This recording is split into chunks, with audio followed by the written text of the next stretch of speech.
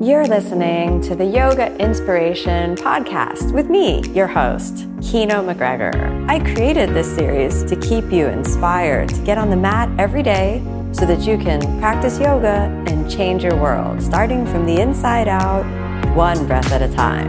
Thanks so much for listening. Your support means everything to me. So I have a short topic that I would like to talk with you about before we open up the discussion for questions. In the Ashtanga Yoga method, we have as our stated goal to create what is called in Sanskrit Viveka Khyati, and what is called in English the ability to discriminate between what is true and what is untrue, or what we could call discriminative discernment. So when you are able to discern, this means you are able to evaluate the facts at hand and figure out what is true and what is untrue. And this is what is stated as the ultimate goal of the Ashtanga Yoga method. So Patanjali, who's the author of the Yoga Sutras, defines the 8 limbs path of Ashtanga Yoga as creating this state of Viveka Khyati in long-term practitioners. So I'd like to go over that one sutra with you and then talk about how that applies to our lives in this modern world.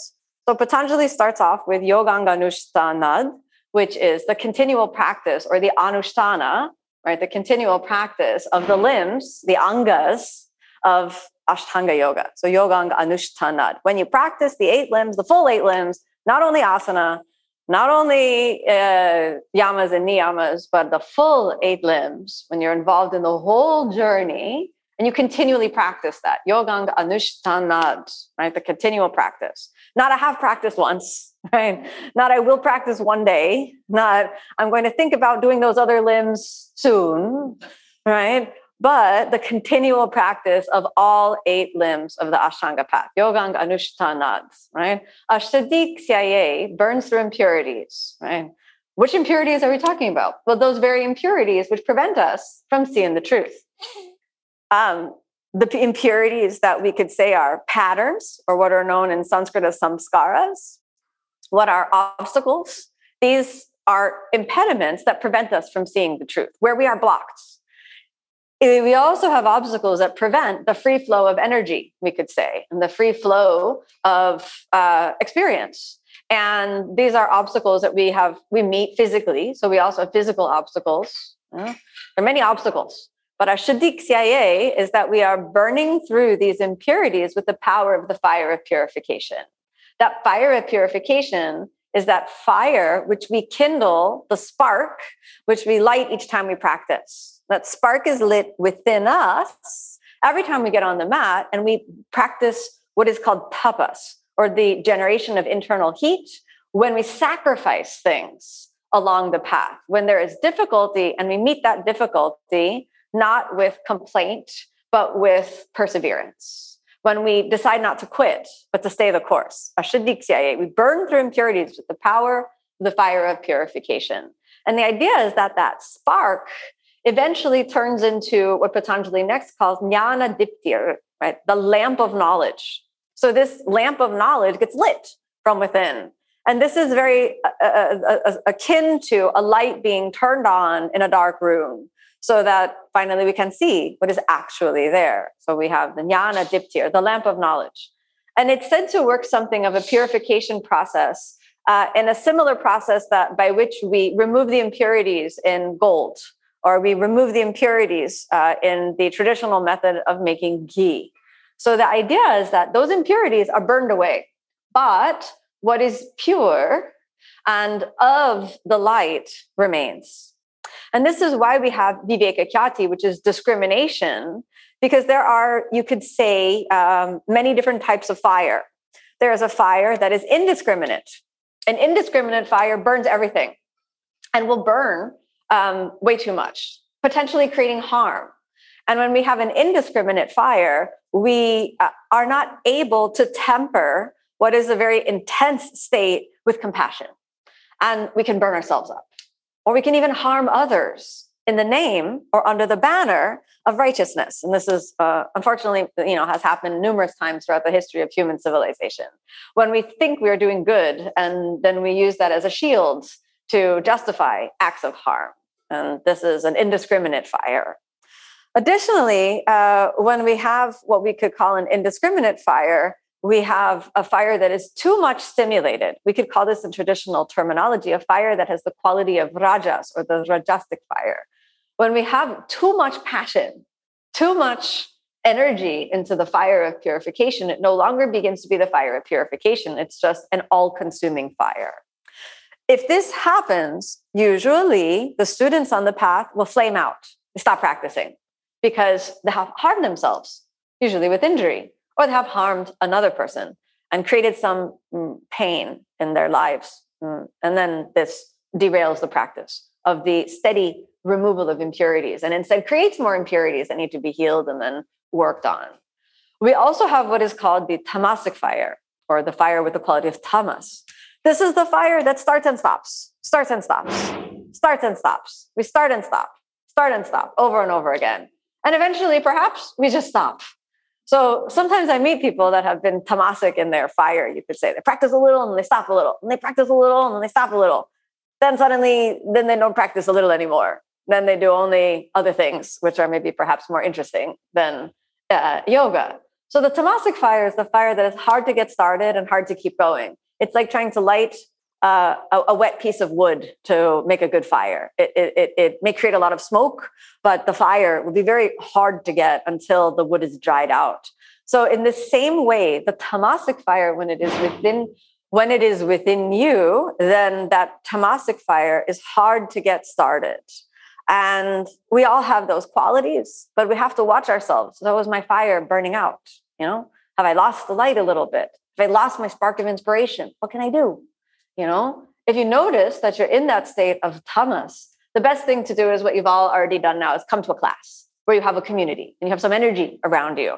You can get the spark relit just by being around other people who are inspired. And it is traditionally said that the purpose of the guru is to light the path, or to light the spark within you. So the idea is that at some moment that flame is so strong that it can light another person's flame.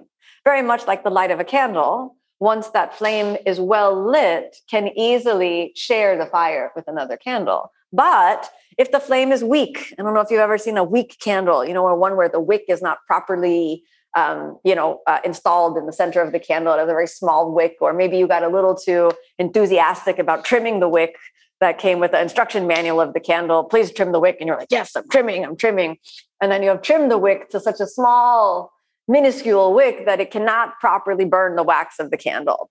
And in this case, if that candle, which is not fully illuminated within itself, it's not self-generating, it's not established, we could say, in its own fire, its own jnana diptir, that lamp of knowledge is not self-illuminating. It doesn't have the fuel. It doesn't have the right dynamics to maintain its own light. If you bring another candle close to it and put a wick close to that, what happens? That candle will burn out. That candle will extinguish. You can extinguish that candle. If you try to light other things in that candle, neither the thing that you want to light nor the candle will remain lit. And so this is very important for any of you who are yoga teachers to absolutely recognize when you are reaching the short end of your stick or the short end of your wick. And at that point, you need to go and get, re-inspired. We need to go and be a student again. We need to go and tap into the source, we could say, so that our fire can burn bright enough to be a light unto others. Otherwise, it just burns out for everyone. You got the burned out teacher, and then you got the burned out student. Then we got nothing left but donuts, So not like they're bad, but we also want a little practice, right? So we have to be aware. What type of fire are we trying to cultivate? Obviously we're not trying to become the tamasic fire. We're trying to temper the rajasic fire. Many people will vacillate between extremes. Oh, I have to give everything I got. I burn and burn and burn. I practice 3 times a day. And then they vacillate. Now I quit for a little while. It was too intense. I need to relax, and then they vacillate. Everything or nothing, everything or nothing. But they never find that sweet spot called the sattvic fire.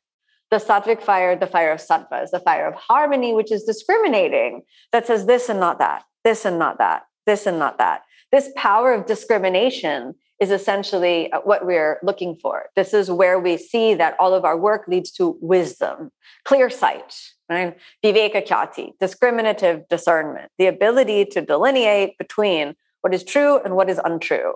And this, not that, this, not that. We can think about the sattvic fire as understanding the balance between appropriate effort and too much effort, between not trying at all and trying just enough, between finding the way where you can work your body, but not working so much so you compromise the body, between being diligent with the mind, but not being mean with yourself. And so we find it's very hard to find that balance, those touch points. It's hard to find that balance because we are not trained in sattva. We're not trained in harmony and peace. We're trained in, too much rajas. We're trained in too much tamas. We're trained in states of decay and states of warfare with ourselves and with others. But we're not trained in how to maintain a peaceful, harmonious balance with ourselves and with others. This is why we come onto the path. So yoganga anushtana, as we continue to practice the 8 limbs of yoga, the anushtana, that continual practice, ashtadik syaye will eventually help us learn how to cultivate the sattvic fire. That sattvic fire will go and seek out the places of weakness, the places of impurity, those places with which we are out of alignment, and then bring those up to the surface, right? And at some moment, jnana diptir, the lamp of knowledge, will be lit within ourselves. And then viveka khyati, we will have wisdom. We'll be able to delineate what is true and what is untrue. One of the there are many different levels of what is true and what is untrue. In the grand level of yogic path and on the spiritual realization, what we are aiming to distinguish is, in the grand cosmic sense, what is material and what is spirit, or what we could call what is manifest. What are the molecules on this planet Earth that make mass and make the illusion of solidified existence? So what we could call prakriti. What is manifest and what is unmanifest, or what is spirit, purusha. So this on the grand cosmic level is we're trying to figure out what is this and what is that? What is this and what is that? What is eternal and what is only temporary? What is arising and passing? What is in the field which arises and passes? All our thoughts, all our emotions, our bodies, even the planet itself is temporary. Arises, passes, has some shape sometimes, some shape another time. Some forms of landmass sometimes, some other forms of landmass some other times, some qualities at one point during a time, and some other qualities, even the 4 seasons, which we don't have in Florida. But we have some seasons here. We have hot and hotter. Okay? So, but there's some change anyway, because this flower is blooming. This must be this season, mango season. We also have mango season. That's a fun season. So when we think about this, we can discriminate this or that, this or that. Everything is changing, changing, changing. Or what is not changing? Now, seasons are changing. We are changing moment by moment, day by day. We are changing. Body is changing. Mind is changing. Everything is changing. So what is not changing? Well, everything in Prakriti, by its very nature, which is not denominated or explained as any absolute good or bad, but is merely explained that this nature of Prakriti is changing. Right? Purusha is changeless, unmanifest, eternal, birthless, and deathless. So we have this dichotomy that's set up as the grand sort of test of viveka khyati. Are we able to discriminate and answer the basic question of who am I? This is the answer to that question. Who am I? Am I Prakriti? Am I? Am I defined by my body, my thoughts? Where these molecules that define my body have come from? Am I defined by what shape the body is? Am I defined by what experience exists on the planet, what city I find myself in, what nature I find myself subjected to? Am I defined by that? Or am I defined by something else? And if so, what? And that is the teaching of what Patanjali says after years of practice. You should be able to answer that question for yourself. Sure, I can say you're like this, you're like that, you're like this, you're like that. But Patanjali is very clear on saying this is not a path that gives you the answers, but this is a path that gives you the tools so that you can find the answers yourself. It's very important because in this way, this becomes to be a path of empowerment and agency for all those who walk on the path. rather than a path of dominance and subservience where the answers are given. This is how it is and you should accept it.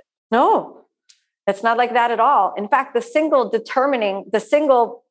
most distinguishing feature of the philosophy of yoga as a spiritual path within the orthodox schools of spiritual realization within India is that yoga emphasizes most above all others personal practice.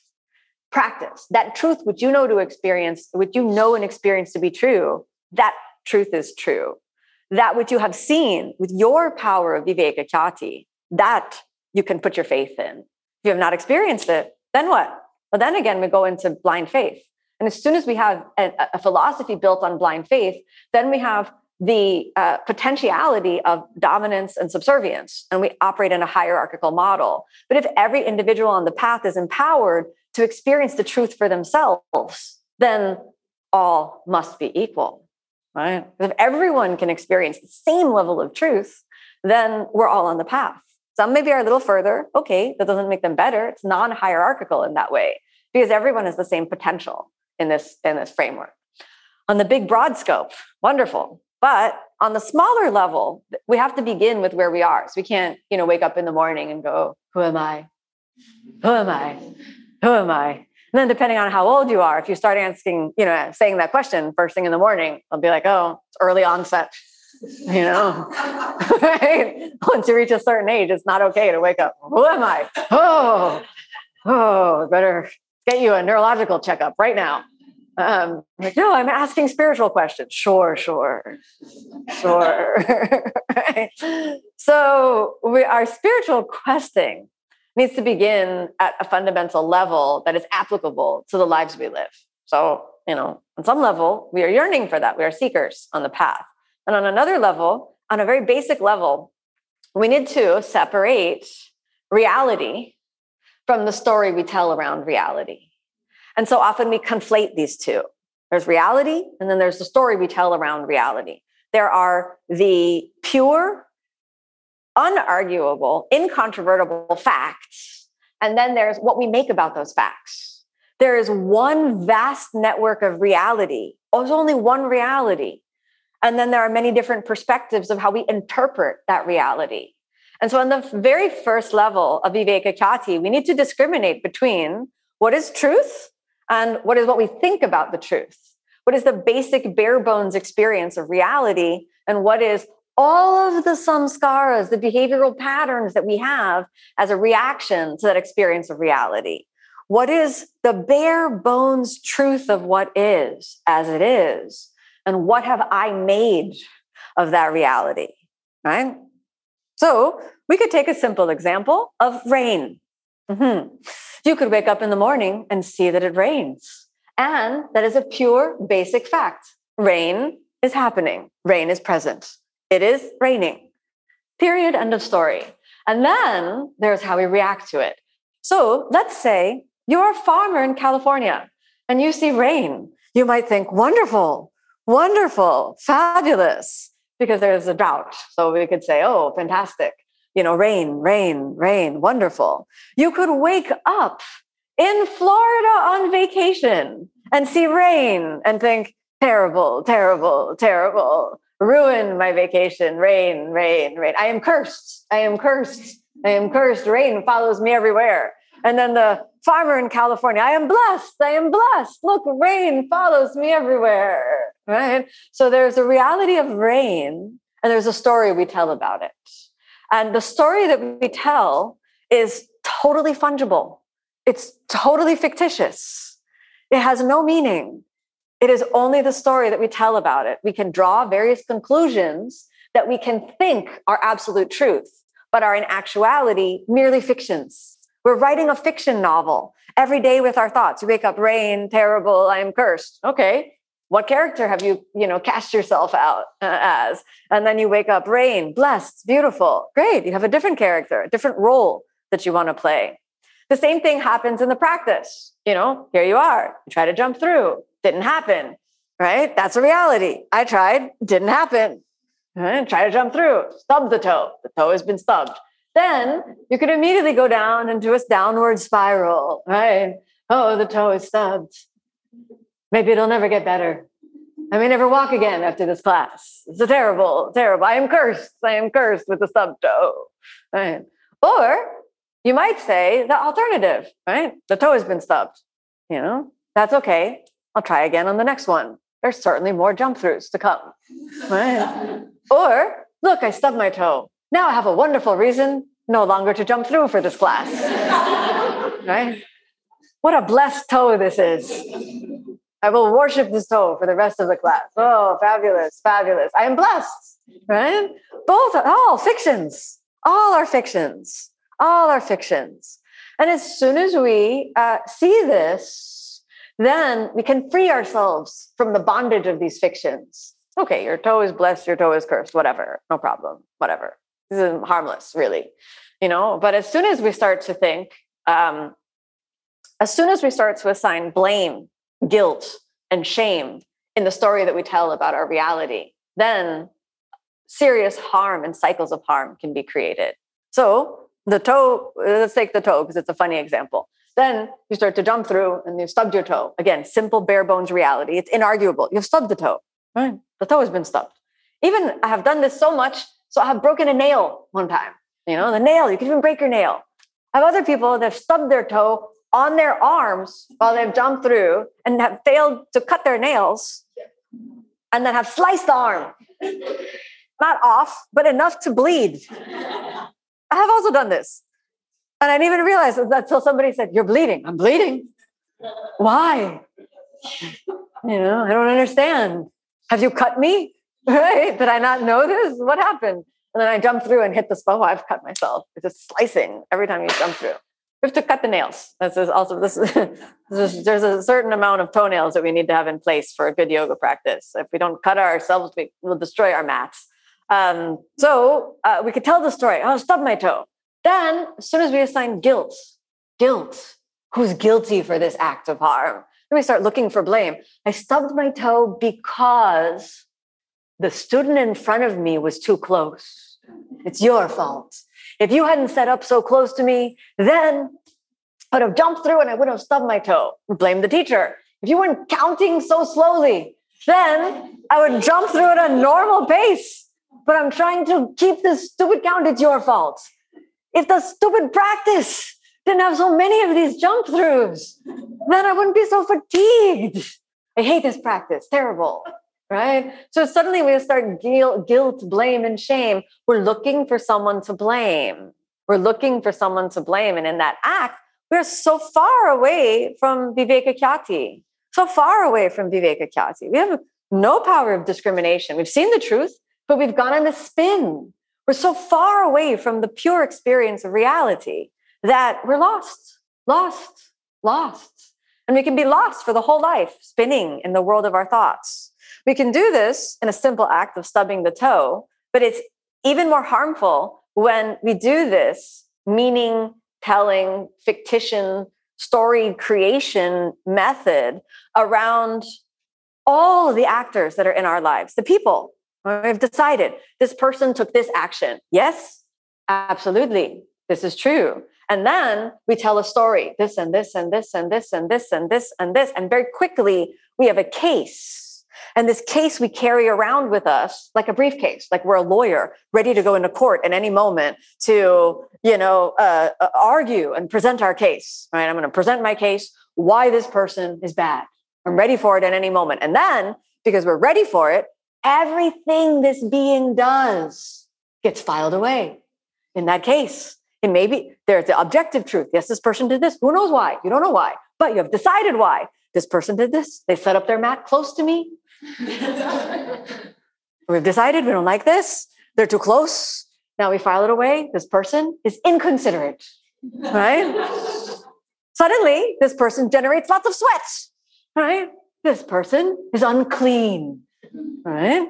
This is objective truth. Some people sweat, some people do not sweat. You don't know why, right? Who knows why? All sorts of things can happen, make people sweat. Right? I also sweat lots, right? And suddenly we carry this in there, unclean, inconsiderate. Then, worse, the person burps. They have burped in the middle of practice, very loud, rude. Okay, now worse than a burp. they make a fart, right? Now the person is gross, okay? So we're carrying this briefcase around, and now we're on alert. Anytime this person is nearby, we can expect burps, farts, and sweat. We're ready for it at any time, anytime, anytime. This poor person, you don't know. Maybe they have some intestinal issue. You don't know. Maybe they have been trying to burp for 3 days and suddenly the practice has freed them. You don't know, but now they are rude, gross, and inconsiderate. And at any time, maybe smelly, right? So you don't know, but that's the story we tell. How do you be around that person when you've cast them in this role, right? How do you interact? How do you feel in your body when you're around this person, when you cast them in this set role, when you carry your little briefcase around of evidence of how things are, which is just the fictitious story that we tell? We're not nice, we're mean. We can be a little rude. We can be inconsiderate. We can be that very judgment which we carry around in our briefcase because we are carrying it around. They are not carrying it around. We are the ones carrying around saying, you are this, aggressive, rude, inconsiderate, which we are the ones carrying that. That is our story. It is within us, but it is not reality, purely objective reality. All right. So the path of discriminative discernment, viveka khyati, we have to start delineating what is truth, what is untruth, what is true, what is the bare bones reality, and what is the story we tell about reality. Because we don't have control over reality. Reality is. It is what it is. It simply is. What experience is there is there. And as soon as we are in a war with reality, we begin to say things like, this shouldn't happen, right? This shouldn't be. It is.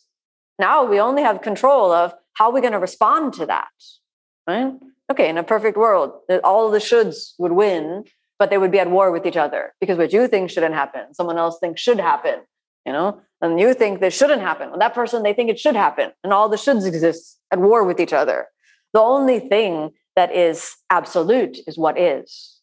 So this vast field of what is, what we could call the isness of reality, the beingness of the moment, is what is unarguable. Now, when we start adding our stories to that, now we argue. Oh, this is how it is. Oh, this is how I want it to be. This is how it should be. No, this is how it is. This is how it should be. This is how I want it to be. And then we make a war over that. So we have to be very conscious of ourselves. We have to be very conscious of ourselves, of every act of violence that we initiate with our own stories. Because if we cannot remove the violence from our own stories, we have no hope of removing the violence from the stories we tell as a community or as a planet.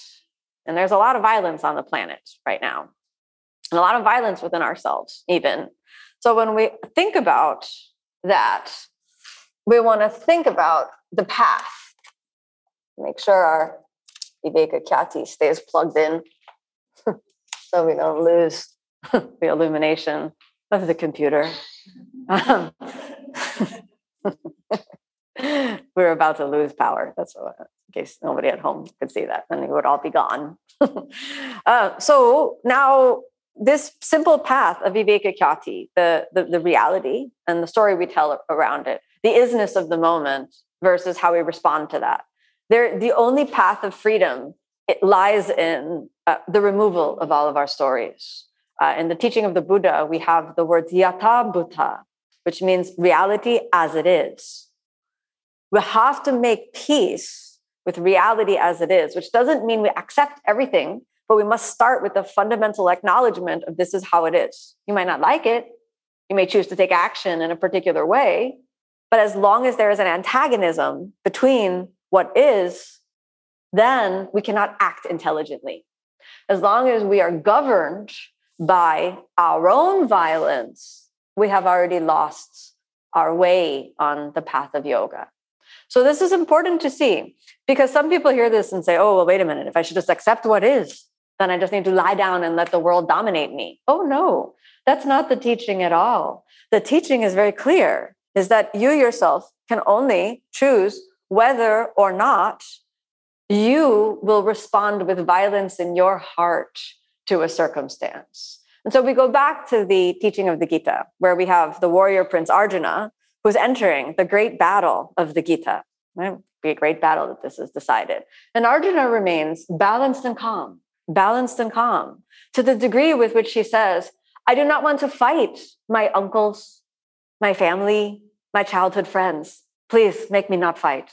I wish not to participate in this violence, anything but this violence.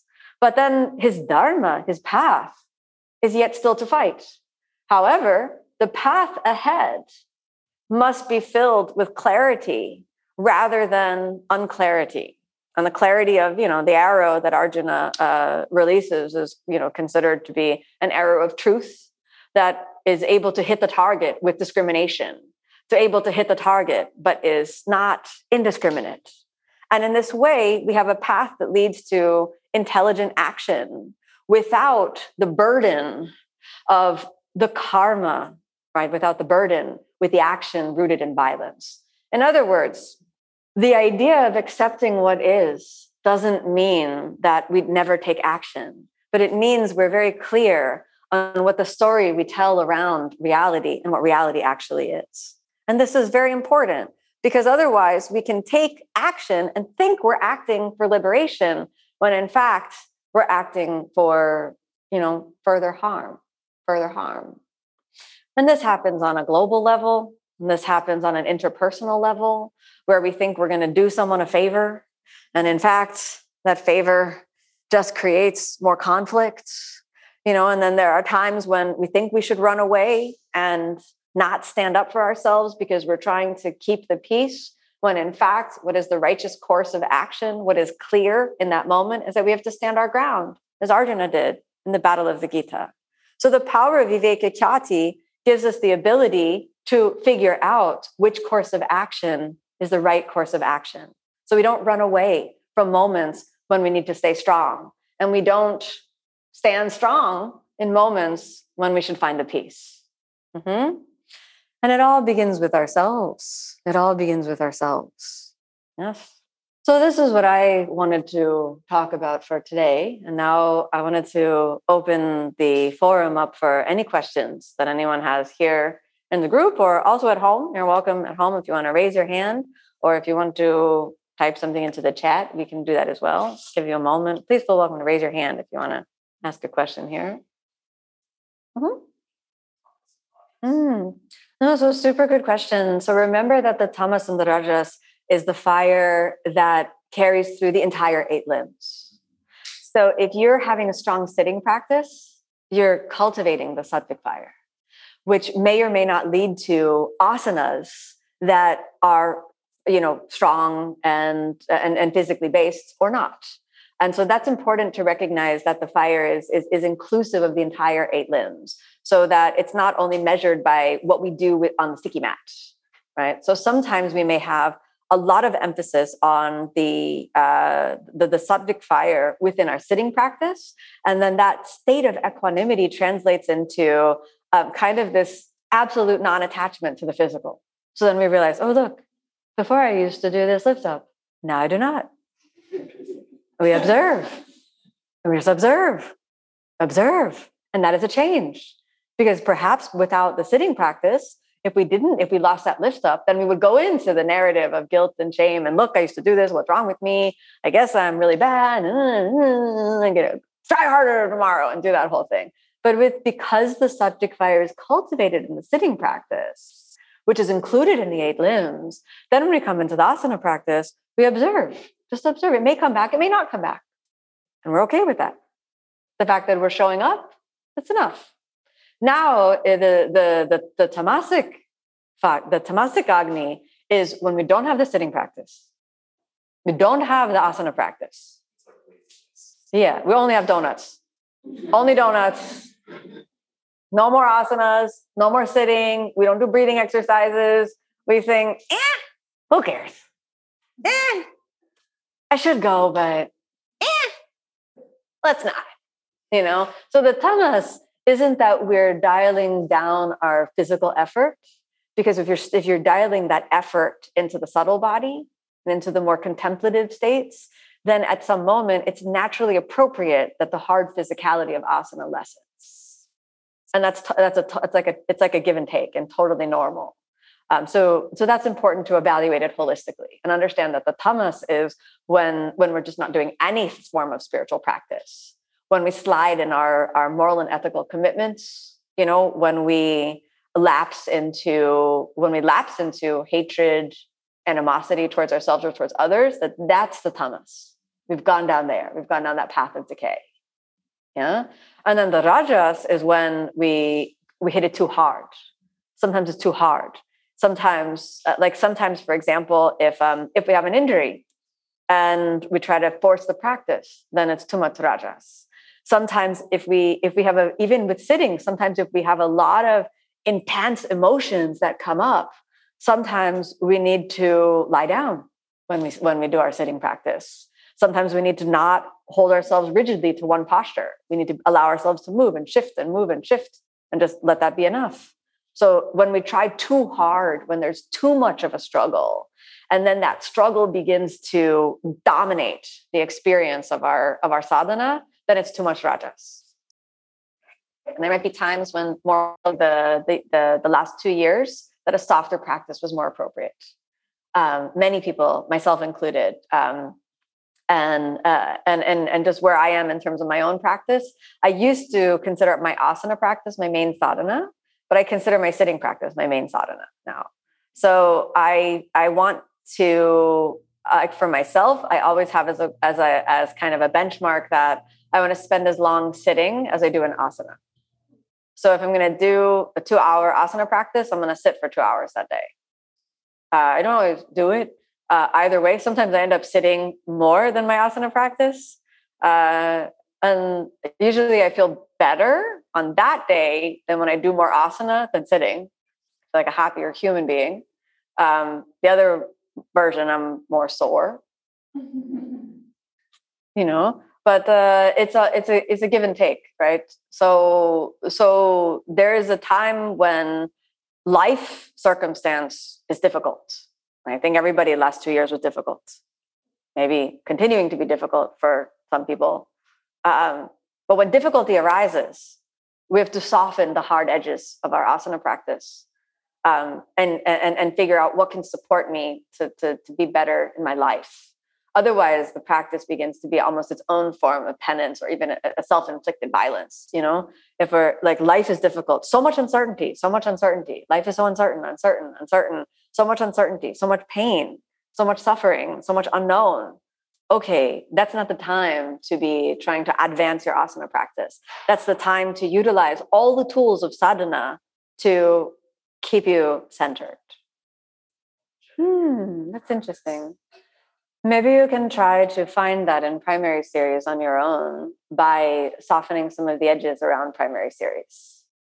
So there could be, okay, maybe I don't jump back between both sides, or maybe I walk back and forward, or maybe I hold the asanas a little bit longer so that I have more time to drop into them, so we can kind of bring that element of the subtle body into primary series and then explore, okay, all these asanas now are very accessible. So how can I, and something that I personally do with primary series to sort of open the window into the subtle body is to ask myself this question: what is the minimum amount of movement that I can do to feel the energetics of the posture? So not what is the maximum, what is the minimum I can do? So here is Janu Sirsasana A. What's the minimum that I can do to feel the subtle flow of energy within? Or even the light muscular activation that would lead me into it, rather than let me just go in, take my 5 breaths and go out. Because then it can become mindless. Then we could just start to be there planning our day, or in Janu Sirsasana, and we're like, all right, I'm gonna try that new breakfast place later. All right, let me jump through. Oh, I'll probably be really busy today. I'm gonna try something else, and that so to really think to maintain that kind of contemplative, meditative space, sometimes we need to dial the asana down and then it returns. And then you could deepen from there. But so just example in Janu Sirsasana A, fold forward. Or you can think about, okay, there's this, and what's the minimum amount of movement before I can feel all of the connection points? Then you can just feel it Great. Maybe that's it. So you stay there. So I've done some primary series practices where I've really like done what looks like no asanas, what I would call like deconstructed asanas. So then we reduce them to their most basic form and then see if the meditative mind can perceive the truth and the reality of that moment. That's something you could definitely try after you sit a course, because you come back and you're like, might take like 3 hours, but you get half primary series. Great. Yeah. Thanks. Sure. It's funny. I felt the same way, the way you were describing, but it's funny because I felt it in the yin yoga. Yeah. So it's interesting. Yeah. So the yin to me, space. I felt the same way it was feeling because I enjoy restorative so much. But the yin yoga, when I tried it, and I thought I'm gonna like it because it's for you. It's funny. I was like, oh God, I can't wait until this whole thing is done. And it was like, I felt like I was exhausted from, who can be exhausted from it? So I was kind of exhausted from, God, it's funny. Yeah, interesting. Yeah, it's just maybe not there for you yet. That's okay. You keep jumping. Maybe, I don't know, I'm kind of, I used to be, yoga helped me a lot, changed me so much. I've been practicing for 7 years now. I'm still a beginner, but I'm kind of the way things, and also being compassionate and talking about, how yoga changed you. Because I used to judge. I'm not going to say me, or I wasn't, but I used to judge a lot. I learned not to judge because you don't know what's behind everyone's door. Yeah. So I always respect everything that is, where it comes from, what language. We all function the same way to me. It's all the language. Once you know the culture, it's your sisters or brothers. What is your question? No, I was kind of understanding why I feel the same way in yoga. So what's the secret?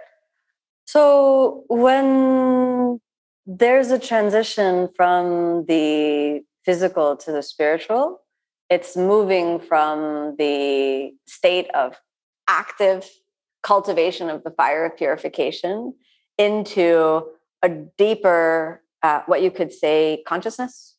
It's as though your brain waves will slow down.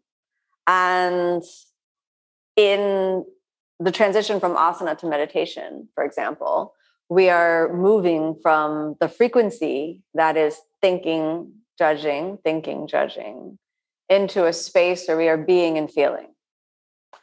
So there are many different ways to practice a restorative practice or a yin practice. When I teach the yin practice, I mean it to be an extension of the meditative space. I mean it to be a deep and introspective journey. So if there's resistance that arises, it's the same resistance as you would meet in meditation, which means it's a deeper obstacle. It's something that's deep inside the subconscious mind that now starts to bubble up to the surface, which can be exhausting to confront. Sometimes people take a meditation retreat in the style of Vipassana, which is what I've been sitting for about 20 years. And some people have the idea that they're going to go to the meditation retreat and everything will be wonderful. We will have so much peace. They think they're signing up for a holiday. I'm going to go to a holiday. It's going to be a holiday. They're going to feed me. They're going to take care of me. It'll be a holiday. Then they come and they have a rude awakening. It's not a holiday. This is meditation boot camp. They wake me up 4 a.m. I have to wake up. I don't want to wake up. I'm supposed to be on holiday. Then they make me meditate 4:30 in the morning. I'm sleeping. I have to meditate for 2 hours. Then they start chanting at me. And then they feed me some food that I don't like. I would like to make an update. So many prunes every morning. They feed you a lot of prunes. I don't know. It's very funny. They're good. They're totally good. I like prunes. I have no problem with prunes. They can be there. I just too many prunes. Don't need too many of them. Few prunes. Okay. And then you sit the whole day. And some people, you can really see that this is a confrontation. They're confronting themselves. It's a difficult course. There's many things that happen. So that confrontation can only happen when the mind drops to this level where what we call some very deep samskaras bubble up to the surface. So actually, the fact that you experience that is not a signpost that it's not working, but it's a signpost that it is working for you, but that there's some deep stuff in there for you. And this is oftentimes what happens when the 10-day courses sometimes are truly wonderful and sometimes they're very, very difficult, but also wonderful. So what I can recommend is that when that state comes up, to not think that it's wrong, because now you have a double negative, right? You have the difficulty of what is. So it's difficult.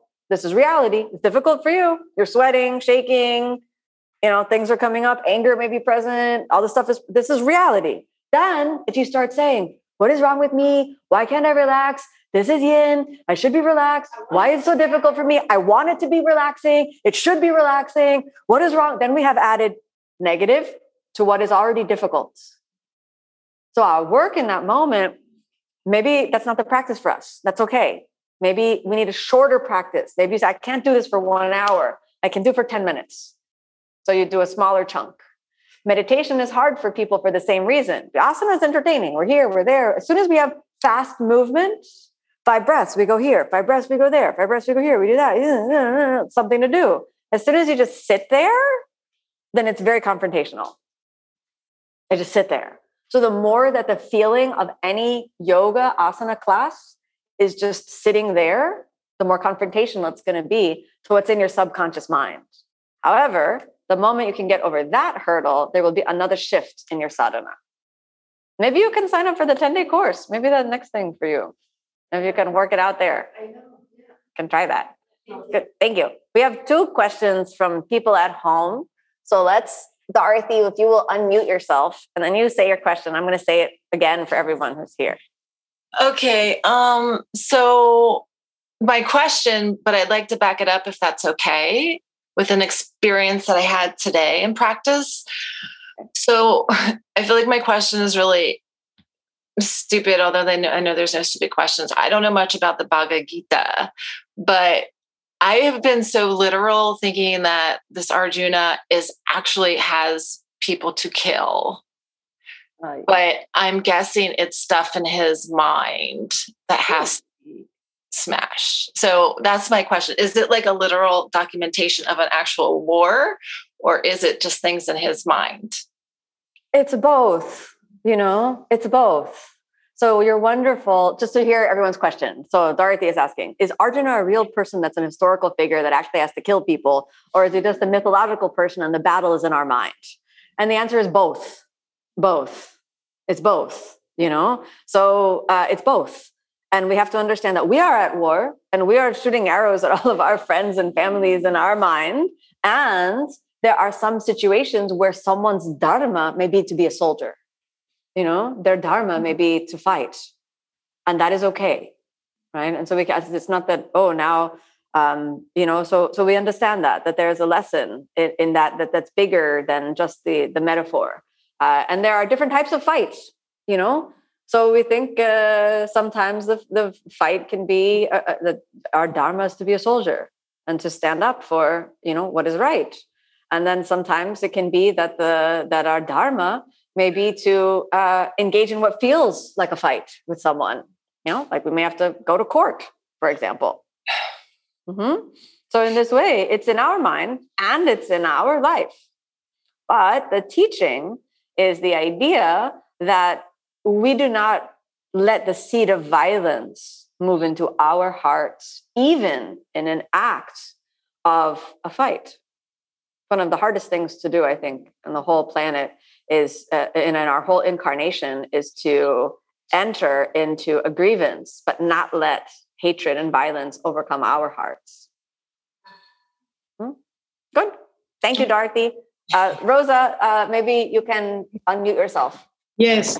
You said in the beginning of your talk that when you are in a tamasic state, that then you need to get your spark back, no? And maybe come to a community or something. Yeah. So my question is, what gives you that spark? And maybe I couldn't hear the other questions very well from here, but I would also ask you about your own practice. If you practice every day, because I used to practice 6 times a week, not the full primary series. I mean, some positions I don't do, but almost, you know. And then I found myself very sore all the time. So anyway, I have these 2 questions for you. Okay, so Rosa, your 2 questions are, number 1, what do I practice? Because you used to practice a lot and now you're very sore, so you're considering not practicing every day. Okay, let's take that one first.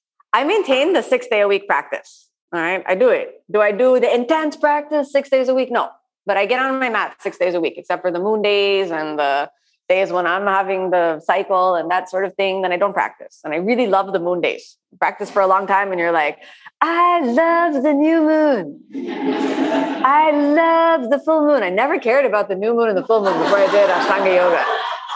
No idea, I don't care. You'd be like, full moon, who cares? Now I'm like, full moon, when's the moon day?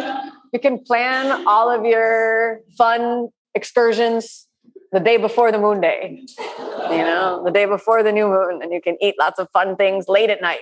Right? So one day we go out to dinner late, 8 p.m. It's not actually that late. I absolutely do the 6 days a week practice. I do every day my sitting practice. The mind shall never rest, because if you leave the mind free one day, back to its old pattern. So I sit every day, morning and evening, twice a day. And I do my asana practice once a day, 6 days a week. And I've been doing that for more than 20 years. Do I do the intense practice every day? No. So on the day you're sore, Rosa, you just have to get on your mat. The minimum commitment is sun salutations and standing poses. That's it. Minimum commitment. Then you're finished. Say you feel sore. Oh, I'm so sore. My muscles hurt. I did this lead class yesterday. My thighs hurt. Sun salutation and standing poses. And you can make them as easy as necessary for you. Okay? Now, the second question, where does the spark come from? That's a good question, Rosa. Actually, I don't even know if you know how deep that question actually is. So to ask yourself where the spark comes from is to ask yourself, where does Purusha come from? Where does the spirit come from? What is the breath of God? What is the spark of our incarnation? How are we alive? Right? So it's to ask that question. So the spark of the light within us is that same spark of eternality, which is present within the grand perfection of the universe throughout all time. And so the idea is that that spark is our true nature, and it is occluded or obscured by our misidentification with the temporary arising and passing of what is, and the pattern of the story that we tell about reality. So the sort of hidden truth of this is that the light never actually goes out, right? The light is never gone. But we may lose the light, lost in the darkness for a moment, but the light is never extinguished, we could say. Good. There's one more question from everyone at home, and this can be the last question. And then I know that some of you need a break before we have another class happening for some of you soon. So we're going to take one more question. Oh, now she went away. Oh, I guess I was. Oh, you're here. Oh, you're there. Jenny is going to ask a question now. Thank you. Just a quick one, because we've kept you. I would like to. I have an established yoga practice, but I haven't been doing sitting, and it is something I'd like to get into. And I wondered if you had just any advice around how you might start. Good question. So just for everybody who didn't hear Jenny, she said she has an established yoga practice, but not an established sitting practice. So how can you start? First of all, I really recommend any person who's practicing asana for more than 5 years. If you don't have a sitting practice, I really recommend you start a sitting practice.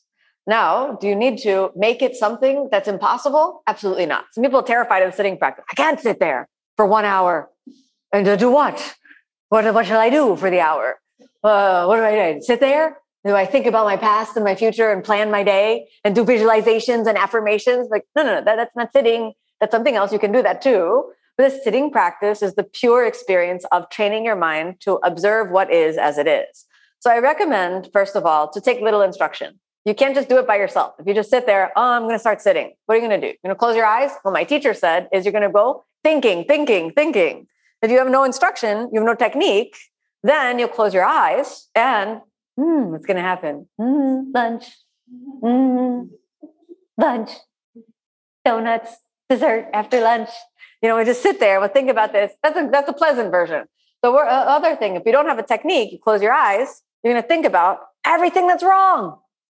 You're just going to be bombarded. Close your eyes. This is wrong, and this is wrong, and this is wrong. I don't like this. Don't like that. This is a problem. That is a problem. Just sit there. It just get worse. So number one, you need the technique. If you don't have some instruction, I have a lot of guided meditations. You can find one of those. Start off with something that's like 5 minutes, and you can learn the technique.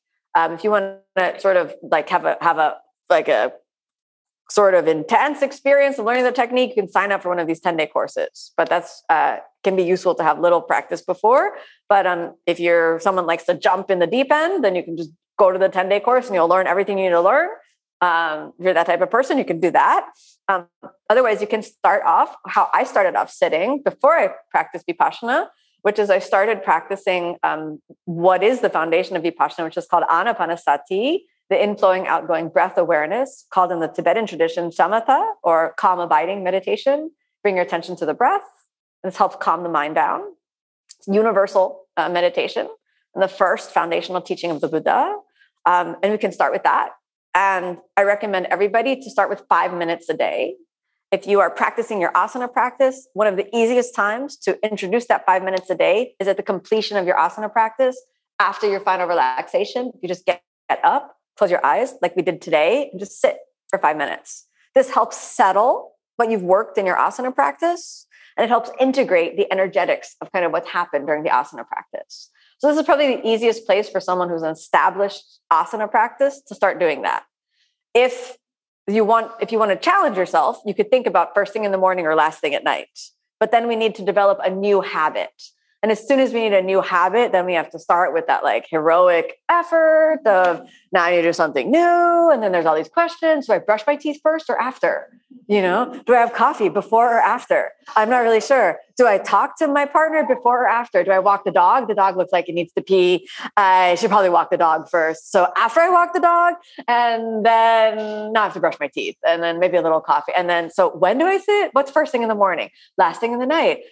Again, the teeth. Do I brush the teeth before or after?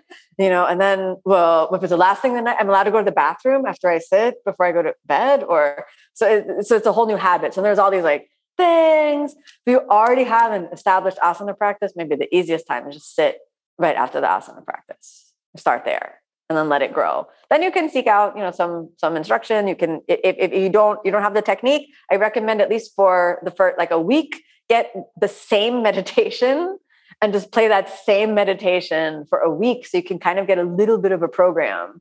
Because if you're just out there on your own, it's just, again, your own thoughts. You don't know what to say. So that's a really, really good place to start.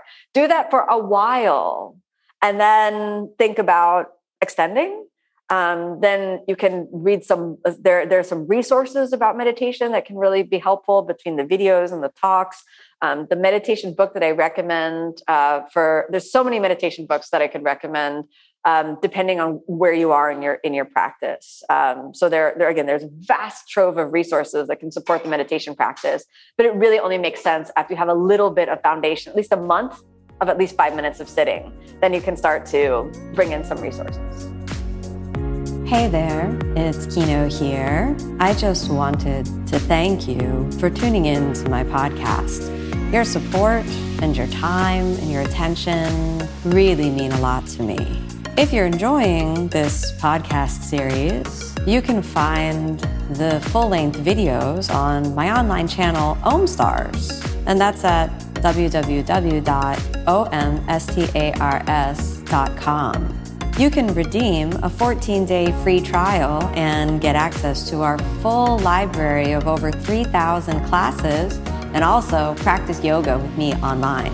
I'd also love to see you in class sometime. So you can find my full live in-person teaching schedule on my website, which is kinoyoga.com. And if you haven't checked out my books, I'd absolutely be honored if you'd check those out. You can find those available at any online bookseller. The Yoga Inspiration Podcast is designed to keep you inspired to get on the mat. And I hope you're leaving each episode with a little glimmer and spark of the spirit, which is the true heart of the yoga method. Thanks so much for tuning in, everyone. May you be happy.